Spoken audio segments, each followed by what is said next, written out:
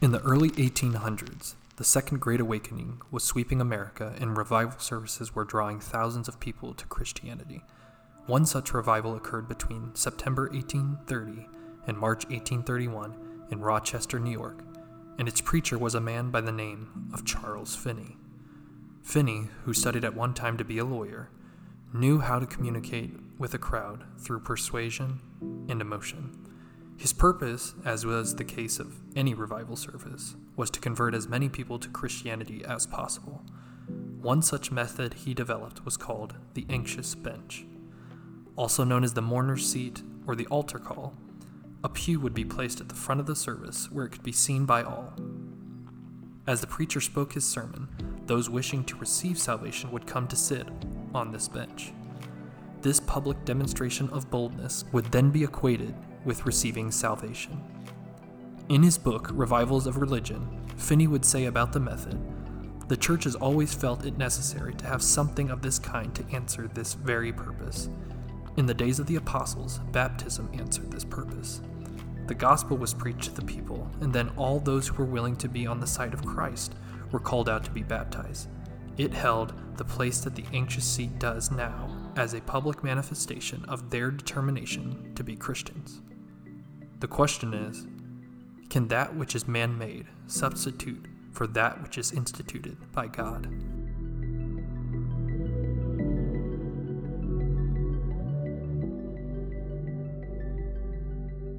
So Tanner, I'm going to ask you to drop some memories of your past. When I say the words, "with every head bowed and every eye closed," what does that remind you of?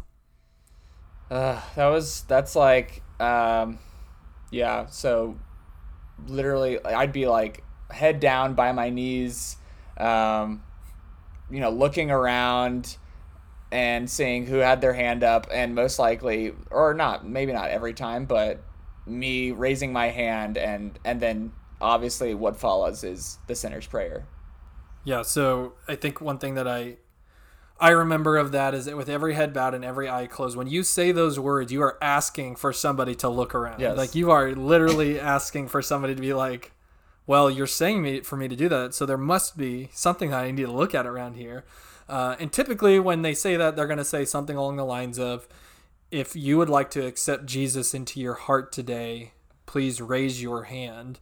And your immediate thing is like, I'm going to look around, like, who's raising their hand? And I think it's like a barometer also for how effective the sermon was. You're like, oh man, he got like 10 hands. Wow, this is a good sermon. And then it was always interesting. It's like, you look around, no one's raising their hand, like, yes. And they like keep trying to ask, like, yeah, everyone's heads are down, no one's looking around, It's like, okay, dude, just like move on. Like, I don't know. It's an interesting, I guess, like, part of church culture.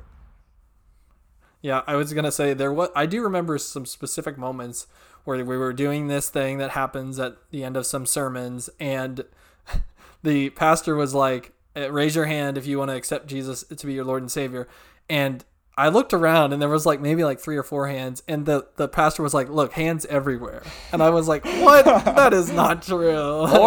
There are not hands everywhere. It's weird when, I don't know if you've ever experienced this, but they're like, keep your hands up. You're like, whoa, what the heck is going on? And one thing I think is also, and we'll probably talk about this, that is a strange kind of part of church culture, is you'll usually see people in the aisles counting the hands, and you're like, okay, 1, 2, 3, 4. Oh, is that a hand? You're like, all right, raise your hands as high as you can. You're like, don't be ashamed. Yeah. It's like, okay, this is a little invasive. Yeah, and it's just like you said, it's kind of a strange Christian culture thing that has evolved. It's evolved through, what I would kind of quote as revivalism or things like that. Is this idea that you're going to make a commitment right now. You're going to decide right now if Jesus is going to be your Lord and Savior. In our intro, we kind of talked about Charles Finney. We talked about how he used the anxious bench in his revival services as a way to basically get a physical reaction to, I'm going to follow Jesus. And he made that the the point of the salvation was this thing that's up in the front, and that actually evolved into the altar call, which Tanner, you and I have talked about before, just having that experience. Do you have any just specific, again, memories about the altar call and what happens at the altar call? More fun here. Let's not go into like the theological implications. What are the things you remember about the altar call? Yeah, I mean, it's like its own, you have your own like rules at the altar call, so like you don't get too close to people. You can't there's times where you're like your foot touches someone else, like, oh shoot, sorry, and you're like scooting over. And then like I feel also like there were times like you would wait, and then like you saw someone like a pastor, like he would be coming through like praying over people, and you're like, okay, he's like 3 away from me. You're like, okay, is he gonna touch? Okay, now he's touching. Okay, he's praying for me. And now you're like really focused in. But no, it is again, I keep repeating it. It's like it's a very interesting, like you don't see this type of activity happening in the Bible, and you don't really see it occurring. Well, I mean, the sinner's prayer, but also just like this whole subculture we've created within the church as well. Yeah, I would say the one instance that it does talk about in the Bible is that whenever the priest would go into I want to say it's the Holy of Holies in the temple, there is an altar in which they would spread the blood of the animal in order to cover the sin. So there is an idea of the altar call. But in the sense of what it is now, that is there's differences there. I think the intention of the altar call is more metaphorical, that you're approaching God, by going to the front of the building, I guess, or the front of the service. And anyways, so that's kind of some of our memory. I do remember that too. I remember also it got like sometimes really hot and I would get really sweaty. I also remember altar calls like at the end of like camp or something like that, and the altar calls just lasted like an hour and a half, and you're just mentally exhausted by the time you're done with this. And granted, there were times that I do remember that like something did happen. God did work in my heart. And then there were other times that it felt a little manipulated. And so we'll kind of talk about that a little bit. One thing I was going to add that just like popped in my head is there's also the moment before going to the altar call, and everyone's kind of looking around like, okay, who's going to go first? Who's going to go first? And there's like the pressure. There's even like the like, if you're standing like on the end of the aisle, you have to like step out of the aisle to let the people go. There's just like so many different little like things that everyone who's been to church and been in that type of environment knows exactly what we're talking about. Or the people that run up, they're like, come on, just run up here. And you're like, wow, full sprinters are running up to the front. They're extra safe. But anyways, I guess. So we kind of wanted to talk a little bit about the sinner's prayer, that thing we mentioned at the beginning where pastor says every head bowed, every eye closed. Then they ask, do you want to accept Jesus? Typically what follows that is the pastor is going to then lead them through what is called the sinner's prayer. Now, there are different versions of this. Every pastor is probably going to do a variation of this. I'm just going to read one from Billy Graham. So Billy Graham, very popular evangelist. He's no longer with us. But he would do something like this at the end of his sermon. So he would read the prayer. It would be, "Dear Lord Jesus, I know that I am a sinner, and I ask you for your forgiveness. I believe you died for my sins and rose from the dead. I turn from my sins and invite you to come into my heart and life. I want to trust and follow you as my Lord and Savior. In your name, amen." So generally, this is I would say that is a very concise prayer. It gets a lot of things right, which is a good thing. Like it does lead us to the things that we should be talking about. The things that I think I pull out from it is the repentance of sin. So it talks about that it recognizes that you are a sinner and that you are stuck in those sins without Jesus dying and rising from the dead, and that you want Jesus to come into to be the Lord over your life. The phrase asking Jesus into your heart is kind of questionable for me. I think I know what it means or what it's intended to mean. I just think it's kind of confusing. But it does get these things right. It talks about repentance of sin. It talks about belief in the life and death and resurrection, which is what we talked about in the last episode. Those are the things you need. That faith to believe those things is what you need to be saved. And so it gets those things right. And I think, honestly, that God uses the genuineness of somebody saying that prayer. I don't think that it is necessarily inherently wrong. Would you agree or disagree with that? I think for the most part, it conveys sort of the basic theology that you would, in order to, consider yourself a Christian. One thing, though, I would say, I don't know how much I really thought about this outside of us having this conversation and looking into these things for this episode, is that the sinner's prayer is really focused on the individual and not as focused on God. Right. And it's more like, I have sinned, I've messed up, I'm turning from my ways, I believe this, versus something like Psalm 23 that says, the Lord is my shepherd, I shall not want. He maketh me lie down in green pastures. He leads me beside still waters. He restores my soul. He leads me in the paths of righteousness for his name's sake. That's very centered around God and glorifying God. I don't know if it's something that's necessarily bad, because yes, you do at the end of the day have to admit or repent and realize your own inadequacy. But again, I think it can lend itself to where a lot of your faith is centered around, okay, what am I doing? How am I doing? What is how am I on this scale that we create in our heads? Where am I at, as far as, and it's more like glorifying ourselves in our own either mistakes or triumphs versus what God, has done and is continuing to do. And we mentioned that in the last episode, which was God regenerates our heart.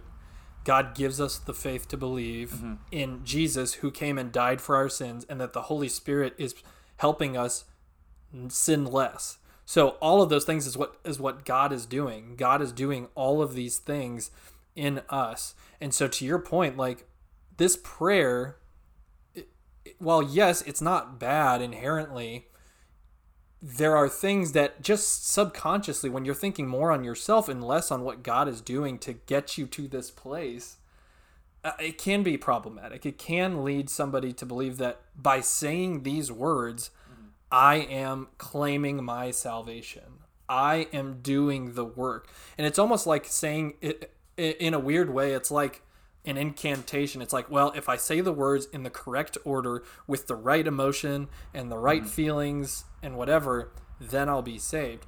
And that's just not what the Bible would say about salvation, about faith. Yeah, well, and kind of branching off that, I know that I used to go to this church that we would recite creeds and things like that. I think one thing to note is that early, like in church history, like way back to even, I believe, in Acts, there were creeds created that the church that essentially was created, like, I believe it was communicated worldwide or, to the broader church, where they were all reciting these beliefs that they all held. And those creeds were never meant to be something that, okay, if I say this, then that means I'm saved. No, it was more of like, this is what we stand to believe in. But it was never intended to be something that, because if it was based on, if I say this specific thing, then that, changes everything. That to me seems a little cultish. It seems like, okay, I have to recite this. I have to do this one specific thing in order to, be saved or whatnot. And we're not saying, so with this, we're not saying that God can't use this. Right. But something I want to bring up that we said in the last episode, which is really important, is just because God uses it doesn't mean we should use it, because it could be bad form. Yeah. So you don't want to do something just because God will use it.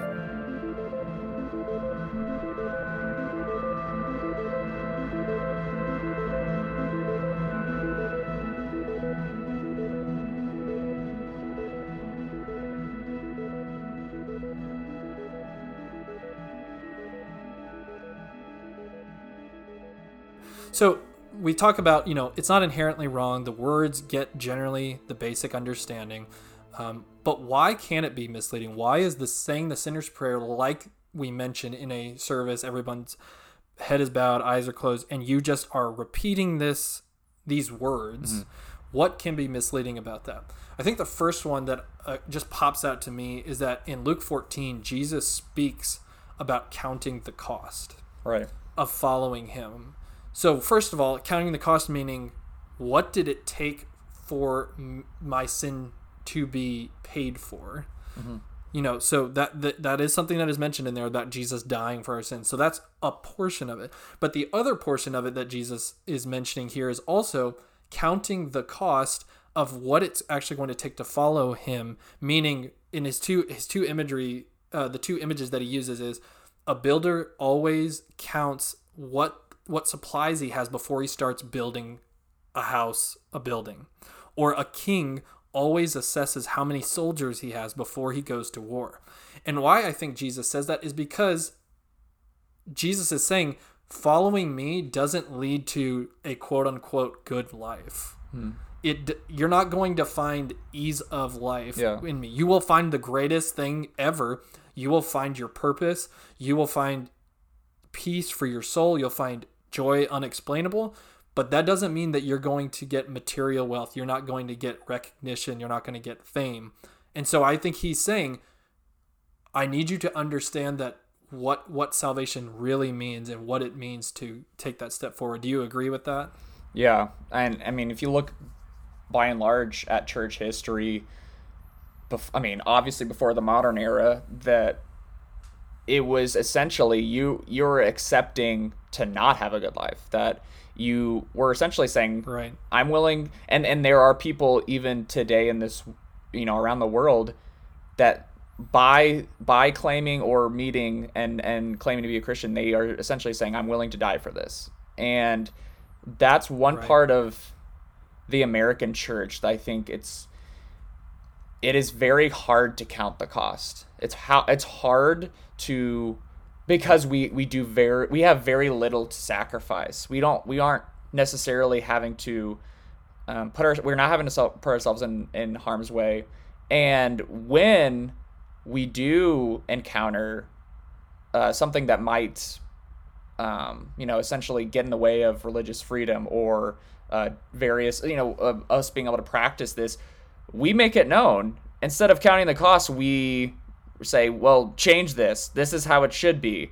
And I'm not saying that we can't do that, but in the Bible, it doesn't really talk a whole lot about, as far as, that your focus should be on changing political landscapes. It's more about, hey, if you're willing to follow me, then you might have to go through some stuff.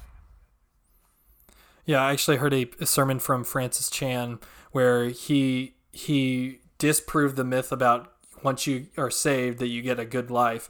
He went through and showed in every book in the New Testament, it talks about suffering for the sake of Christ. Right. Suffering because you believe in Christ. And even Jesus himself says, if the world hated me first, they are going to hate you. Mm-hmm. And so to say that is saying it doesn't mean that you need to be persecuted and your life needs to be threatened. But what it's saying is if you're not living in such a way where you're rubbing people in a way that's maybe causing some friction, are you truly living out the life? Right. So that's not really having to do with the sinner's prayer, but that just is what it came to my mind. Mm-hmm. The second way that the sinner's prayer can be misleading is just, and this is going to be controversial, and I understand, it's just not in the Bible. Yeah. And that's a thing that it's like, well, there's plenty of things that aren't in the Bible that we still do and we believe in whatever.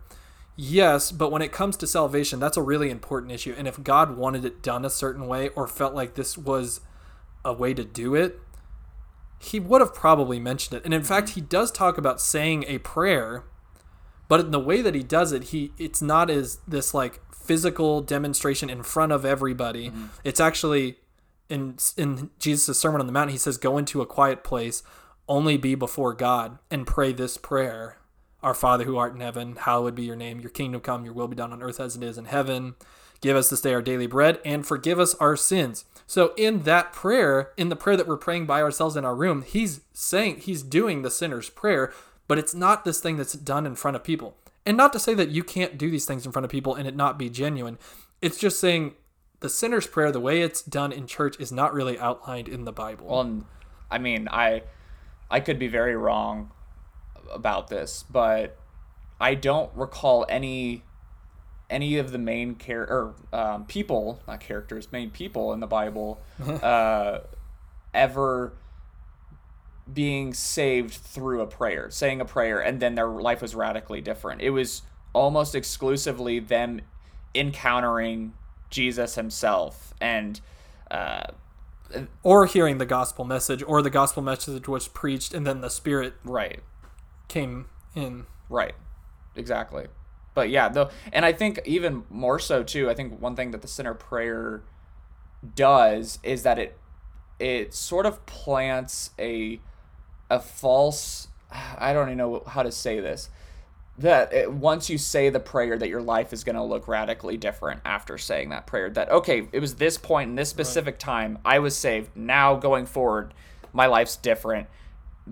There in the Bible itself, I know there's times where Jesus would perform a miracle and then they would go and spread the word, and that was radical, and or Paul's conversion, it was just boom, like he was blinded and then he was converted. But if you look through the Bible, there's not a whole lot of moments where you're like, this person had this extreme moment right at this pinnacle point. You look at David, you look at Moses, you look at Noah, you look at there's a number of people. Sure, there's people that they gave up, where they were gonna be a fisherman, and then they were like, hey, follow me, and it's like, okay, cool, I'll follow you. But I think there's also this like false idea that salvation, and again, this might be something that might be controversial. I'm not necessarily certain it happens in an instantaneous moment. That it may be something where it's God's wooing you, and it happens over time, and it's gradual, just as we like hinted at in previous episodes, that the way God created and intended things to happen was through a process that happens over time. Yeah. The way that I would describe it is, I do think that there is a time and there's a place where your heart is regenerated, but you don't necessarily recognize that moment when it happens. Right. And so to you, it may seem like, oh, this was it generally happened. I believe that there is a time where it happens, but we may not recognize it immediately, if that makes any sense. And I mean, again, this is me kind of speaking out of not knowing. I'm not sure, and maybe something I can look into is there anything scripturally that says that? Or is there, could there be a partial regeneration? Can there be something where, again, it's happening over time? I don't know. That's just something I'm kind of throwing out there. Yeah, I would say the only thing that I can think of off the top of my head is when the Holy Spirit comes inside of you, that's sealing the salvation. That is the marker that God has given. And it's not like, well, God gives you half the Spirit. Sure. The other thing about the sinner's prayer that can be misleading, not that it is, but it can be misleading, is that it could lead to false conversions. What I mean is, typically the pastor says the prayer, and once he's done, he'll say, if you said that prayer and you meant it, you have been saved. Well, that's a very vague answer, or it's a very vague statement, and somebody could be like, well, I was crying, I emotionally felt it. Sure, and genuinely, you could have had the experience where God regenerated your heart, he gave you the faith, boom, it happened. Yeah. But to say that just because you said it and meant it, first of all, nobody can know if they quote-unquote meant it. That's a really hard thing to define. What does I meant it mean? And so what you're leading them to believe is that I am a Christian because I said these words. Yeah. Versus kind of what the Bible talks about, which is the Holy Spirit comes inside of you, and when you have the Holy Spirit, you exhibit fruit of the Spirit, singular. And so the way that you are telling if somebody has a regenerated heart and that God has given them the faith is that there will be something that is produced because of it. There will be things that come about, which is what Tanner mentioned in the last episode in James 3. It says, if you have a faith but you don't have works, it's dead. Right. that is not a saving faith. And the word dead is really important there because we just talked about being dead in our trespasses. So what it's basically saying is your faith is no different than when you were dead, right, in your trespasses. Yeah, and that's something I still, to this day, it rubs me the wrong way when a pastor goes up onto the pulpit and says, last week we had 55 people accept Jesus as their Lord and Savior. I'm like, okay, so was that based on just people who raised their hands? And again, I don't want to discourage and say it's not possible that you can't be saved, because like Tyler said, you can be, and God can use that, but that's not our place, and it's not the pastor's place to determine. Did you just say it because you were pressured into it? Do you actually believe Right. it? Is this something? Was it something in the moment? And I don't know. I guess for me, it kind of rubs me the wrong way. Yep. Yeah, I think that, kind of leading to this isn't the sinner's prayer that's misleading, but what can look the wrong way is it looks like the church is more interested in these like ministry stats. Right. Like the church is being run as a business, so they need to be able to produce numbers to verify that they are doing what God has called them to do. Now, I know that there are people that will say, well, in the book of Acts, it will say that there were numbers of people that were saved. Absolutely. I'm not saying that it's not there. So even saying that you could say numbers, sure, you could say those numbers, but the part of it that is important, the second part of that is not just stating numbers and then moving on, which is what I have a really big problem with. Is a lot of my growing up experience, I was told, oh, great, we had all these people saved, but we were never told what happens after conversion. Yeah. What does the life look like? Because it felt like the next thing that was said is now you just need to invite more people to come to church with you and get converted. Yeah. And it's like, wait a second. Well, but I get that, but I still have, some years left of my life. Is this the peak of it? Is this it? Like, is conversion it? Yeah. And so I feel like the sinner's prayer doesn't get to the heart of salvation is not the point. That is not the point. Right. And I think one thing some churches do that I believe is beneficial is if they choose to do that, is they say, come meet with us and we'll get you into a course as far as like what life should look like going forward. Maybe they should present those numbers, because I'd be more interested probably in that than anything. But again, I don't necessarily think it's something that needs to be publicly communicated. And I don't know, again, I'm not going to go on and on about it, but like Tyler said, it seems like it's more centered around, oh, well, how successful is this church being? And the barometer of success is how many conversions or people saved there are. Yeah, and I think you could even go back to what happened with Jesus. Jesus had a bunch of followers, not just the disciples, followers like crazy. And so you could say to his numbers, like, wow, he is just killing it.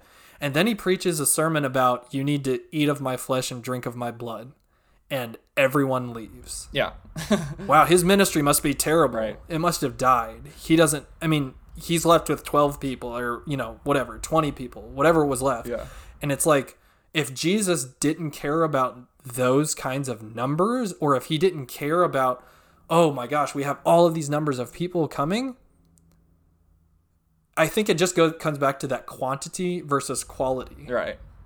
What quality are you giving to people? And so, anyways, that's probably more, this episode felt more like a soapbox than maybe helpful. But hopefully you found something in here that was helpful. Again, salvation is not something that you can necessarily do on your own. But as you do hear these things, if you're getting that call, if you feel like you do want to speak with God, if you do want to repent of your sins and believe that Jesus died and rose, you can do that now. You don't need us. You don't need a pastor to do that. You can go right now into a quiet place and pray a prayer. So either way, we're hopeful that this was beneficial to you, and we'll talk to you next time.